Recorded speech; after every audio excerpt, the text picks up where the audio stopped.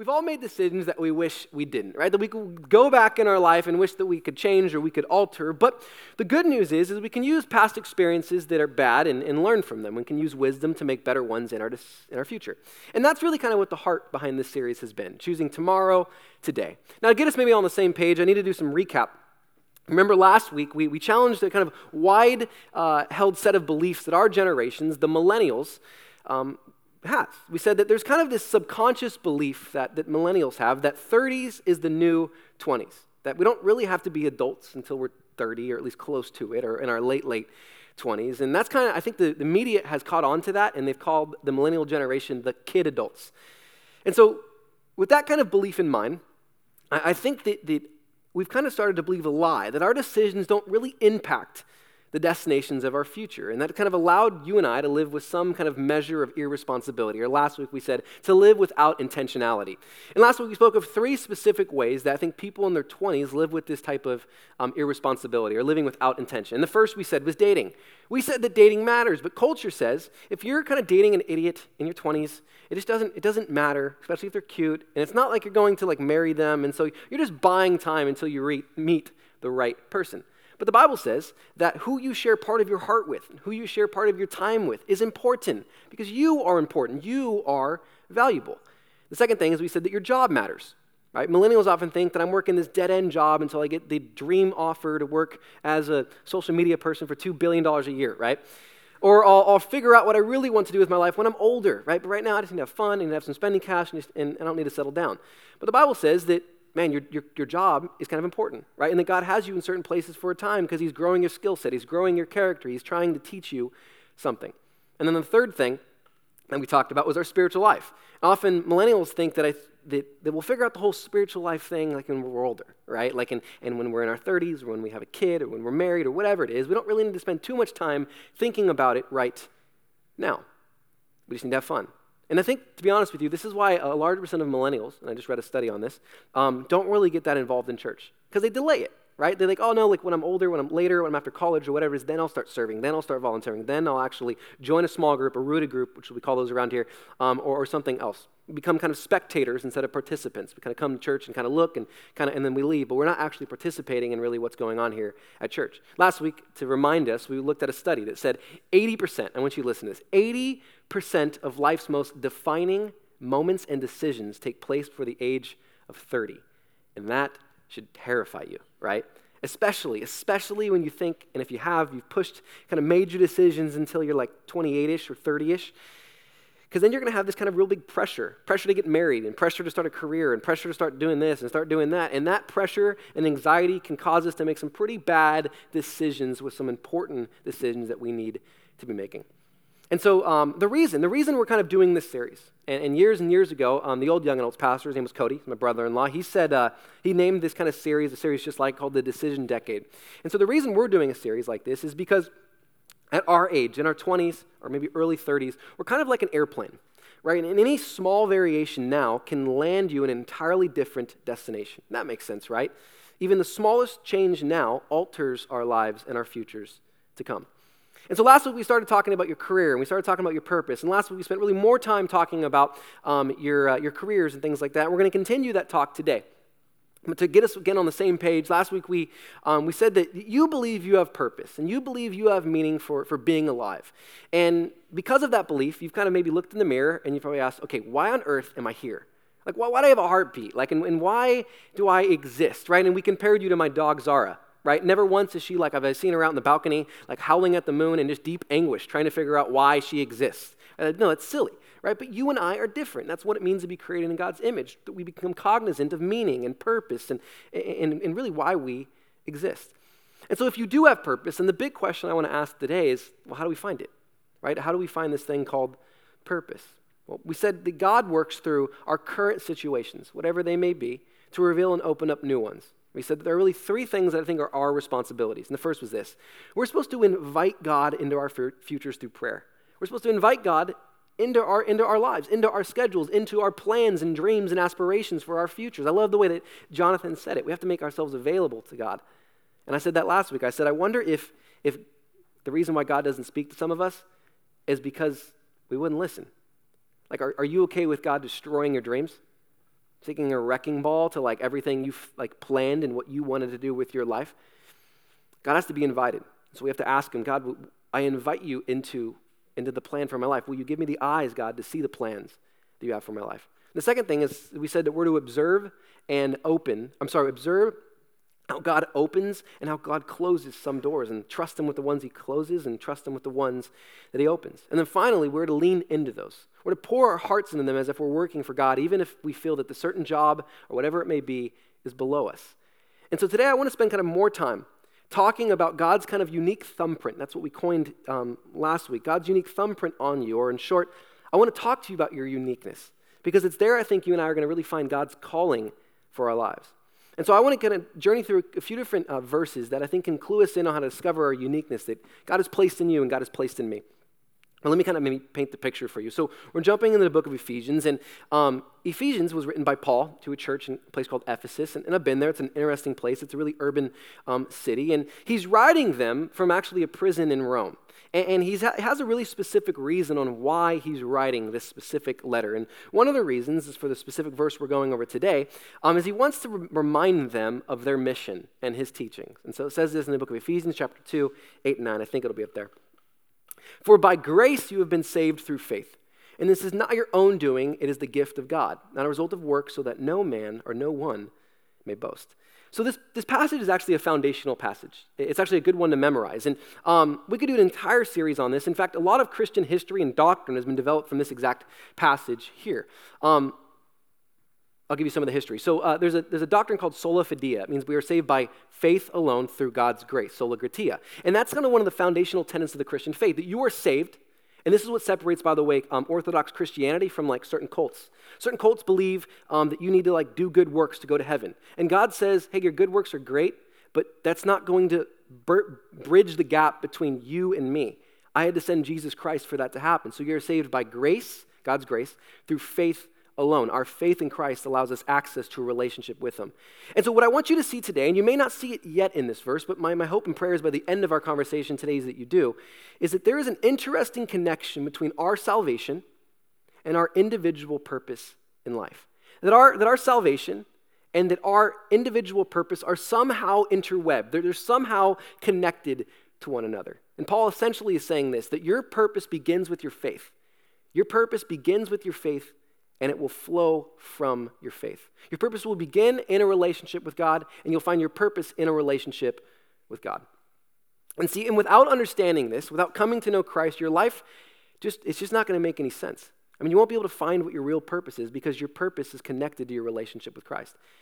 See, that everything else that you'll do in your life will just kind of feel like a shadow, a portion of what you were made for if you do it without Christ. And so here's the point. You can only really find and fulfill your purpose when it's found in light of your salvation. And so Paul, in the next verse, chapter 10, begins to kind of build on his argumentation. He says this, for we are his workmanship. We are his artwork. We are his masterpiece, created in Christ Jesus for good works, which God prepared beforehand that we should walk in them.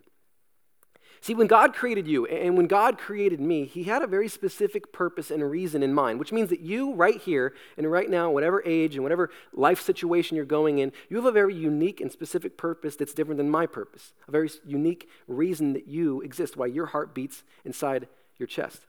And the only way that we can really find that purpose is by, again, what I said, being in a relationship with God. See, in short, you will not know your reason for being created outside of your relationship with the Creator. I'll give you maybe a silly story that I've given you in the past. Years ago, right, my dad made tacos and grated the cheese with a pet egg. You guys know what a pet egg is? It grates the callous skin on the bottom of your foot. and so I come into the house, and I'm like 12 tacos deep in this. My mom's like throwing up. I'm trying to figure out what's going on. And I finally see that he's made grated the cheese with the cheese grater. With the pet egg. Now, it may look like a cheese grater, but it's definitely not a cheese grater, right? It has like the grated thing, but it's to grate your foot. So the point is, knowing the Creator is essential for knowing the creation's purpose. And that makes sense, right? The other part of this verse that I want to spend some time thinking about is this. There's a phrase that I want to point out to you, and it's in the end. And he says, for we are his workmanship, created in Christ Jesus for good works, which God prepared for him, and this is the part, that we should walk in them. An illustration that Paul would often give, and it's in Pauline language, which means any of the epistles that Paul wrote, the letters that Paul wrote, you'll find this kind of illustration or this phrase used pretty often. He compares life to like this big race. And that God has a kind of a specific journey or a specific race for you to run that is different than mine. And even more than that, he's had this specific journey, this race planned for you since even before you were born. I mean, since eternity past, God has had the why he would create you. In other words, before you were even born, God knew your own purpose. He knew why he was going to create you in the first place. And so I may have finally won you over, and you may go, all right, like, I'm starting to think that I have this objective purpose, right? One that I have to come and discover, and one that find out, not this pseudo sense of purpose that I'll fabricate that maybe really won't give me actual value. And so maybe I've won you over, and now the question you ask is, okay, well, how do I discover this purpose? And you discover your purpose, and I discover my purpose, just like we discover anything else. I mean, through research and through learning and through taking opportunities and finding out what we enjoy and experience and through clues. And so I want to share with you a principle that was given to me back when I was 20 and that really helped me guide me kind of like through this process. See, God's thumbprint on you are clues about his plans for your life. God has marked you specifically with certain gifts and certain opportunities that are completely unique to you. I mean, we talked about this kind of last week, right? I mean, we said that just like there were certain gifts and opportunities that were afforded to King David, but when he was a shepherd, right? He killed a bear, and then he killed a lion, which gave him the confidence and the skill to one day kill Goliath, which catapulted him to become king someday, all because he leaned into his gift set. And then we talked about Joseph. Joseph was a man who had a really interesting gift set. He was really good at administration. And so eventually he gets kind of put into slavery because his brothers sell him into slavery, and he leans into his gift sets and trusts God and takes the opportunities, and he creates an org chart basically for the jail. And eventually that allows him to be the most powerful person in all of Egypt because the Pharaoh saw his gift set and said, I want you to do this on a grand, large scale. But it is only because he leaned into where he was. And being a slave probably sucked, right? And he leaned into his gift set, saw the opportunities, and asked God, where do you want to use me? And so really quick, I can think of maybe 3 ways that you are unique. You as an individual are 100% unique, like a thumbprint, or like a dog's nose print. The first is that your experiences. If you didn't know that, all right. See, the first is your experiences. You have a complete, unique experience set, right? I mean, there's no one else that has experienced life as you've experienced it. The second is your talents, right? I mean, you have a unique blend of talents. No one has the same gifts and talents that you have. And then lastly is you have unique passions. What breaks your heart or what brings joy to your heart? You are unique for what you love and what brings you joy. See, and here's the reality. The clearer that you are and the clearer that I am about identifying what makes you, you, and what makes me, me, the easier it's going to be to discover what God has made you and I for. But I'll be honest with you, I think this can be a challenge because often we don't really spend the time to get to know ourselves. And that sounds a little weird, but track with me. In a world of distraction, and I think in the irony of living in a world of touch screens, I think we're starting to really kind of lose touch with ourselves. And that's why I think silence and solitude is kind of this lost spiritual discipline. I mean, I think you would know yourself so much more if you take 15 minutes a day, turn your phone off, go into a room, and just sit there to be with yourself and your thoughts. And not your radio, not your TV, not your Instagram, your phone, or anything else. And so here's the point. When you know the how, and this is kind of the main point for tonight, when you know the how, and the how is really how God has made you, that's your uniqueness, your talents, things along those lines. You can then discover your what. And that is your purpose. And I'll say it again. When you know the how, that's your uniqueness, you can then discover the what, and that is your purpose. And so here's what ends up happening. Because most of people, I think, they live their entire lives never knowing the how, never knowing their uniqueness, never really knowing their talents. What ends up happening is we run someone else's race instead of the race that God has really planned for you and I. And so we do what our parents did, because it's convenient for us. Or maybe we do what our friends pressured us into doing or what they were doing or went to the schools that they were doing, got the degree they were in because we wanted to be with them. Or maybe even what society tells us that we should do, what culture tells us we should do. See, what if you had no pressure? And what if money wasn't a part of the equation or anything like that? Would you be doing what you would be doing right now? Would you have gotten the degree that you would be getting or have gotten if you weren't pressured into it, if there wasn't a money thing attached to it?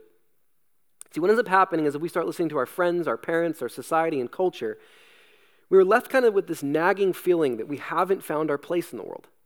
right? That within us there's this yearning to do something more because you were created for more.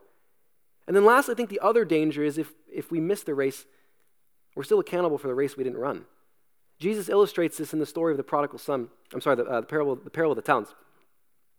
And through, actually, I want to challenge you to read this story this week. Jesus kind of tells us that one day, you and I, and this kind of is a pretty scary reality, that you and I, if we have not been good stewards of our life, this will be a scary reality. But if you are a good steward of your life, this will bring you joy. That you and I, in this story, are going to stand before God, and God's going to ask us, what did we do with our time?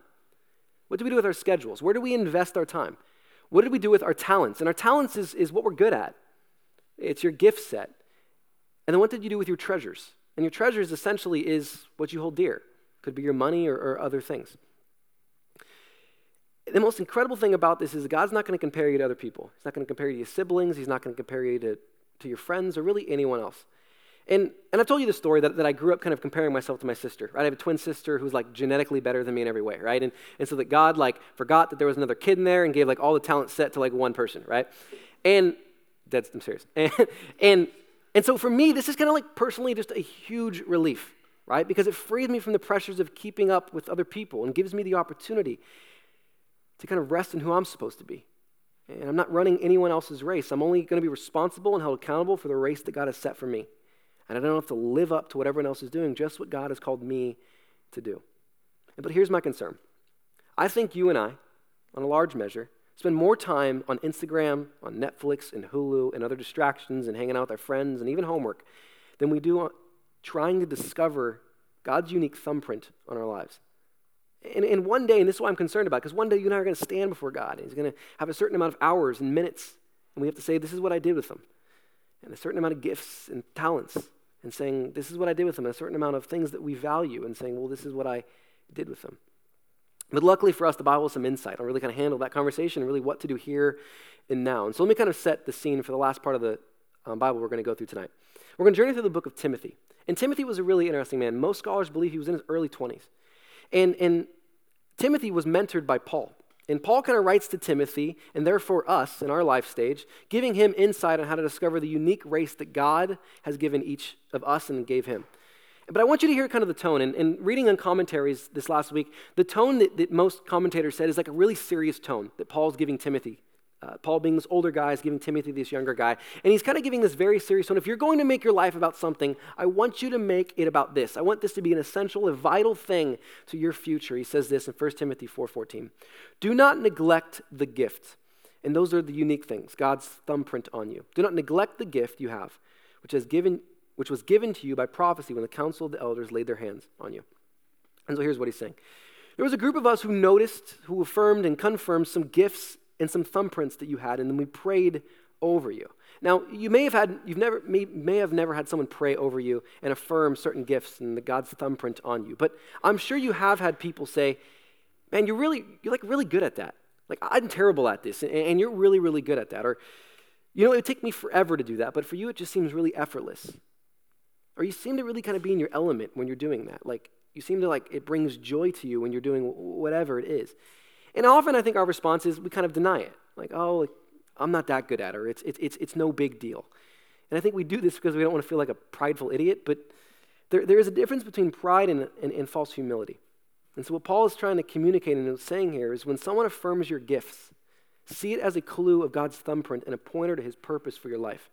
Because the reality is you're not going to find your gifts in isolation, in a vacuum, alone. Other people have to help you see what your gift sets are. And so I believe Paul kind of gives us a model in these verses on how to kind of find God's thumbprint. And then he asks us to do three things. And the first thing he asks us is what I asked you to do last week. And that's to ask God, will you show me the plan you have for my life? Will you give me the eyes to see the opportunities that you have and what you want me to step in? And then the second is to know your gifts by looking inward. And that can be a kind of challenging thing, right? That kind of takes the silence and the solitude part, to get alone and to kind of think like, what really brings me joy? Like, what do I really like doing? What breaks my heart? What need do I see in the world that I want to fix? And then the third thing is to leverage opportunities to use your gifts. See, some of you aren't really sure of what your gifts are, and you kind of need to get to know what those are. And so I put together a purpose packet, and I was trying to get it to you guys tonight, but our printers broke, and And so I'll make sure, I promise you'll have it next week and the week after that.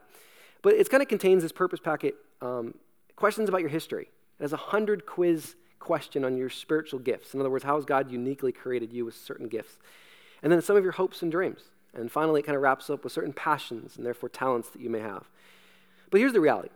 If you don't take the time to examine your gift set and really kind of put them to the test through volunteering, serving, and opening yourself to opportunities, then don't complain about not finding God's purpose for your life. Don't complain about feeling empty and void if you have never spent time really thinking through these things.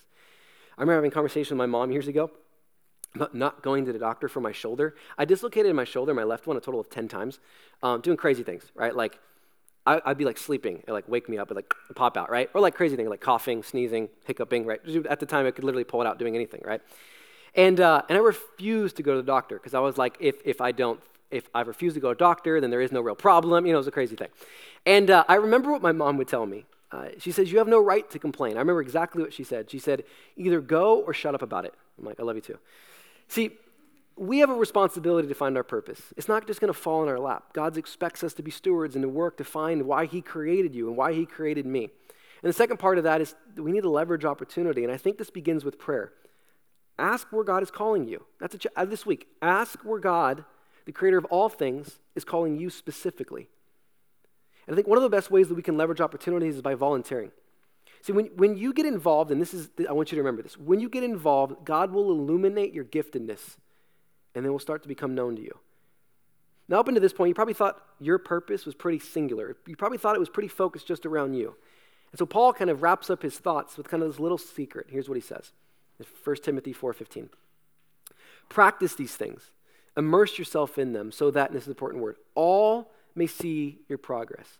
So he really kind of wraps up with really what's at stake here. That if you neglect discovering your purpose, it's not just you that loses. The real danger is that everyone loses because when you don't discover your purpose, you can't help other people discover theirs. And that's because God has created you, and I want you to understand this, that God has created you for a purpose and plan that's far bigger than yourself. I mean, let me give you a silly example. Think about this church. So the church started in a very small, in our small campus in Maine, on Seal Beach. And it started with 4 people. And that was Doyle, the senior pastor of this church, his wife Connie, Chelsea, who's my wife, and Cody, my brother-in-law, not my wife. And on the opening Sunday, how many people were there? There were 4. Now, if you were to come to a Christmas service here, to the 18 services we have or something like that, there's 12,000 people that come. And it took 26, 27 years for that to happen. I find that like almost insane, right? Like who would have known that God would have used their family or Doyle and Connie to do something this incredible? See, what if Doyle, his family, and his team decided to neglect their calling and do something more self-fulfilling? They obviously have the gift set to do anything successful. If he would have taken his mind and put it into business or anything else, he'd have been a billionaire. He could have done anything you could call it more self-fulfilling with money and things along those lines, but he chose not to do it. He chose to listen to the calling that God had in his life, and God has done some incredible things with his life and his family. And see, not only would they miss out on their calling, but thousands of other people would miss out on their calling too. Thousands of people get to come to this church. Thousands of people are serving all over this church. They're going through Rooted and coming to know their own purpose and coming to know who God is and what that means for them. See, God has a purpose and plan for your life, and it's tethered to helping other people find theirs as well. And see, when we get involved by doing that, I think there's this weird kind of dichotomy. It's as the more we get involved, we begin to find more of our purpose. And the dichotomy of that is other people begin to find their purpose too as they serve alongside you and alongside me. And so my application for tonight is I don't want this to be kind of theoretical. I actually want you to do something to make this happen. The first is I'm going to make sure you get that purpose packet next week or the week after that. Because in it has some incredible stuff, and it really helped define my future. When this was handed to me when I was 20, it helped really kind of define who I was going to be and what I wanted to do with my life by looking inward and at what certain gifts and talents I had. And then I'm going to challenge you to take kind of the test in there and discuss it with some people. And then the last thing I'm going to ask you is to sign up for something. After service, no one's going to force you to sign up for anything, but we have some opportunities for you guys to volunteer, to be a part of what we're doing here. So you just got to find a card that says this, I want to serve. And they're on the table back there, and no one's going to force you to do anything, but on it, we'd love for you guys to serve about what we're doing here. Be a youth leader at here. I mean, we have hundreds of kids at this church. We have hundreds of junior high students and hundreds of high school students. Join to be a greeter here or at our main campus. Join to be a part of the cafe. They're making bazookies for you guys tonight. Or join to be a part of our tech team. Or tell us something you're good at, and we'll see if that's a need that we have here. I mean, we're going to be, if you're handy, for instance, we're about to revamp this entire warehouse. We're about to make new things and new structures and paint it and do things outside. If you're handy, we'd love your help in that way. See, and here's what I want to wrap up with, because here's the good news. Not only do you get to run the race and enjoy the process, but eventually we reach the finish line. And when you reach and run the race that God has set before you and he's set before me, you get to reach that finish line. Get to that finish line and be embraced by God, and he gets to say, well done, good and faithful servant. Let me pray for us. God, what a mystery purpose can be. Lord, that it seems, God, in the heart of a millennial, maybe even more than other generations, is this kind of deep-seated meaning for purpose. God, we want our lives to matter, and we want it to be about something, or about social causes and social justices and things along those lines. But Father, I ask, God, that you continue to open our eyes. And God, open our eyes to see the opportunities you have, God, in front of us. And give us maybe the courage, God, that we need to walk into the doors, God, that you've opened. And so, Father, I ask that you speak to us. In this week, God, that we make some time, we make ourselves, God, our minds, our souls, available, God, to you. So you may speak to it, Lord, and lead us, God, in a direction, God, that you have for us. Father, we love you, we thank you. It's in Jesus' name we pray. And everybody said.